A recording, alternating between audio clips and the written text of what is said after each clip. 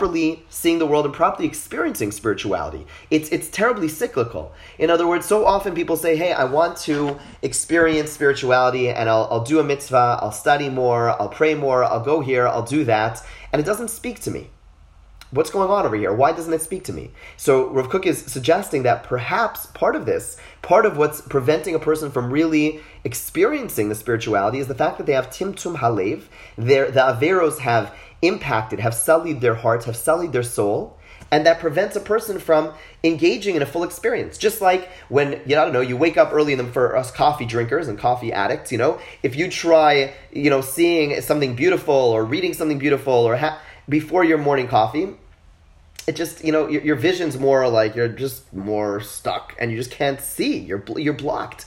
And so similarly, our averos, they block our soul from seeing and experiencing. So the cycle is that we want more spirituality, but we don't feel it. So we end up sinning more. We end up doing things that we don't want, we shouldn't be doing more. And that prevents us from experiencing the spirituality which we actually yearn. Hama'ayin, hachefetz leis'alus l'meromi ha'askala v'alyona, yargish ezem minafsho. A person who is contemplative, a person who thinks deeply, a person who is introspective will feel this. A person who is awake to their existence will feel that thirst, will feel that limitation, will feel like, this is wrong, this is not the way it should be. I know I'm supposed to be getting more out of the study, out of the prayer, out of the mitzvos, out of the interactions, out of my every breath. I know I'm supposed to be getting more. And so a person who is alive, a person who is, again, introspective, will be able to feel that, and it will push them to do tshuva. And why are we doing tshuva? We're doing tshuva to save ourselves. Not save ourselves like in some faiths from eternal damnation. No, we're saving ourselves so we can experience life. So we experience the spirituality that's inherent in life. We believe that heaven is, so to speak, on earth. Olam haba, the world to come, is something which we can experience here if we live a good life, if we live an uplifting life.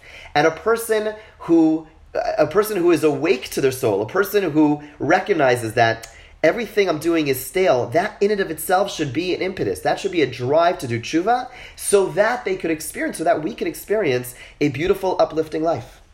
Okay. He says like this. When it comes to sins that exist between us and God,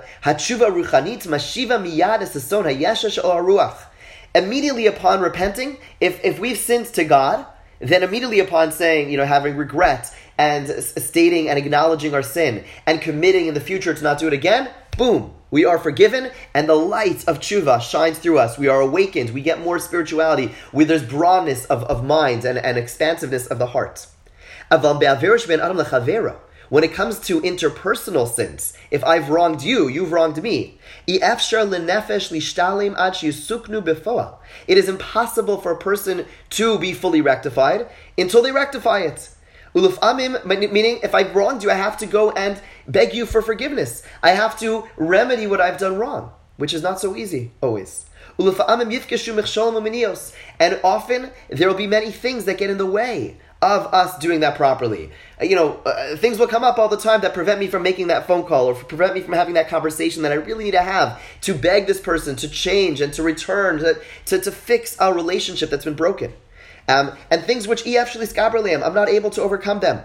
Okay? And as long as they have not been rectified, it prevents us from that light of the powerful light that we've been talking about.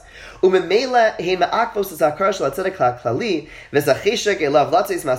it blocks us again from this broad perspective. Nonetheless, so he's acknowledging, look, when it comes to sins between us and God, there's nothing that's stopping us. We just need to turn to God and beg Him for forgiveness. But when it comes to sins between us and other people, there are many things that could be preventing us from doing so. Nonetheless, he says, he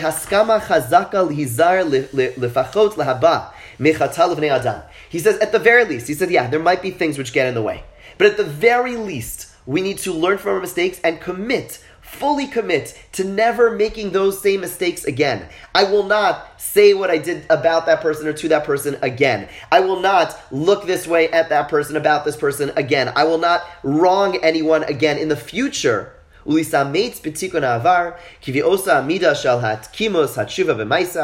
He says, the more, so what we have to do, if we cannot fix the past, and sometimes there are things that block us, sometimes there are real things that prevent us from attaining full forgiveness. Nonetheless, that doesn't mean we are therefore should not do anything. On the contrary, we should make a firm commitment for the future. And he says, then the light of spirituality will shine and will into the soul. Until the spirit itself, the force of the spirit, will increase pathways, how to attain full tshuva. What he's saying here is so beautiful. Tshuva, again, when we think of mitzvos as a good deed and an avera as a bad deed, and tshuva is me beating my chest and saying I'm sorry, it's a very limited, very one-dimensional perspective of these things. But if we think of tshuva, and we think of mitzvos as transforming the soul, and averos as negating the soul in some way, and we think of tshuva as this incredible, powerful force of coming close to God, so what he's saying is that sometimes there'll be things getting in the way of full tshuva. But if we do everything we can, so in this example, we commit at least to the future. And what happens then is the waves of tshuva, that light, that power, think about it as a wave. The wave of tshuva increases and increases and increases.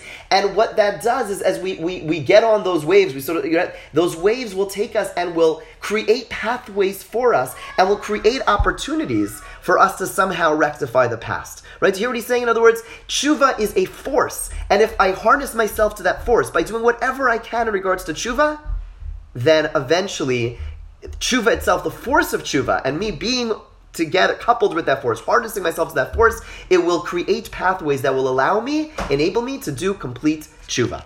Okay, let's go a tiny bit further, because there's one more piece over here I wanted to see. Okay. K'sha'adam misnaseh l'meromeh hara'ayon, ba'miyad ha'avonos v'sos milfanav es ha'orah ha'elyona. Okay, so he says like this. So we've been talking about tshuva. Of course, that's the name of the book, Orot HaTshuva. And here he describes a person who starts to climb. And they start to see the world and see themselves in a totally different way. And they are constantly feeling like they're in God's presence. And they are studying more, they're praying more with more intensity. They are kinder to one another. They're more introspective. They're on that lofty height. But immediately, he says, what happens very naturally, Miyad ha'avonos, or past sins come, v'sos milafanav es ha'orah ha'elyona. It shuts off the lights.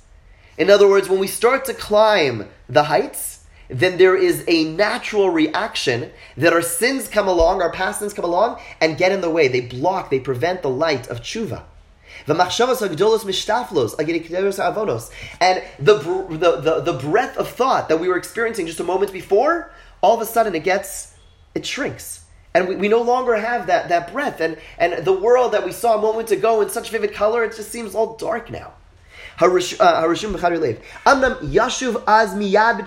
we do in such a situation? It's such a downer, right? A person works on themselves, starts climbing, and they start to taste their spiritual success. They start to taste, it's working. I'm coming closer to God and I feel it. And then all of a sudden it comes crashing down. And you feel like, forget it. It's not worth it. I have nothing. It's just not working. No matter what I do, I keep on falling over again.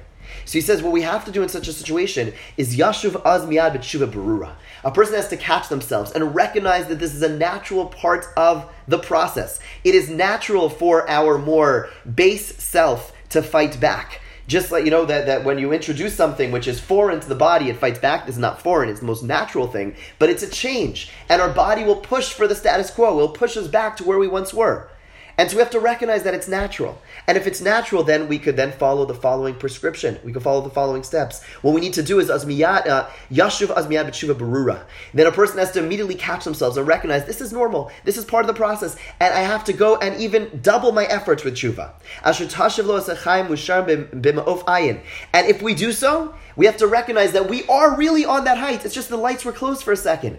And if we immediately push back and we force ourselves to go back to that place, we realize in the blink of an eye, we're really still standing on the heights of those mountains. We haven't fallen down. It just feels like it sometimes because our natural inclinations will push us away from those spiritual heights. But if we push back fiercely, then we recognize with the blink of an eye that we are truly, truly still up there. And so what he's suggesting over here is to recognize that there are times in life when we push ourselves to grow, and it feels so amazing, it feels so special, it feels so powerful, but at the same time there's a natural part of ourselves which pushes back, which forces us to which limits our breadth of mind and the broadness of the heart that we've been talking about, but to recognize, not to be swayed, not to be dismayed by those feelings, and instead to push back even harder. And when we do so, we'll recognize that we haven't really fallen down off our height. We've just been standing there, and the lights, so to speak, have been closed. Have a wonderful day. I will see you tomorrow. We'll talk about the 3 weeks, the 9 days. We'll be talking about some halacha of the upcoming weeks and days of mourning that are upon us. Have a wonderful day. Take care. Bye-bye.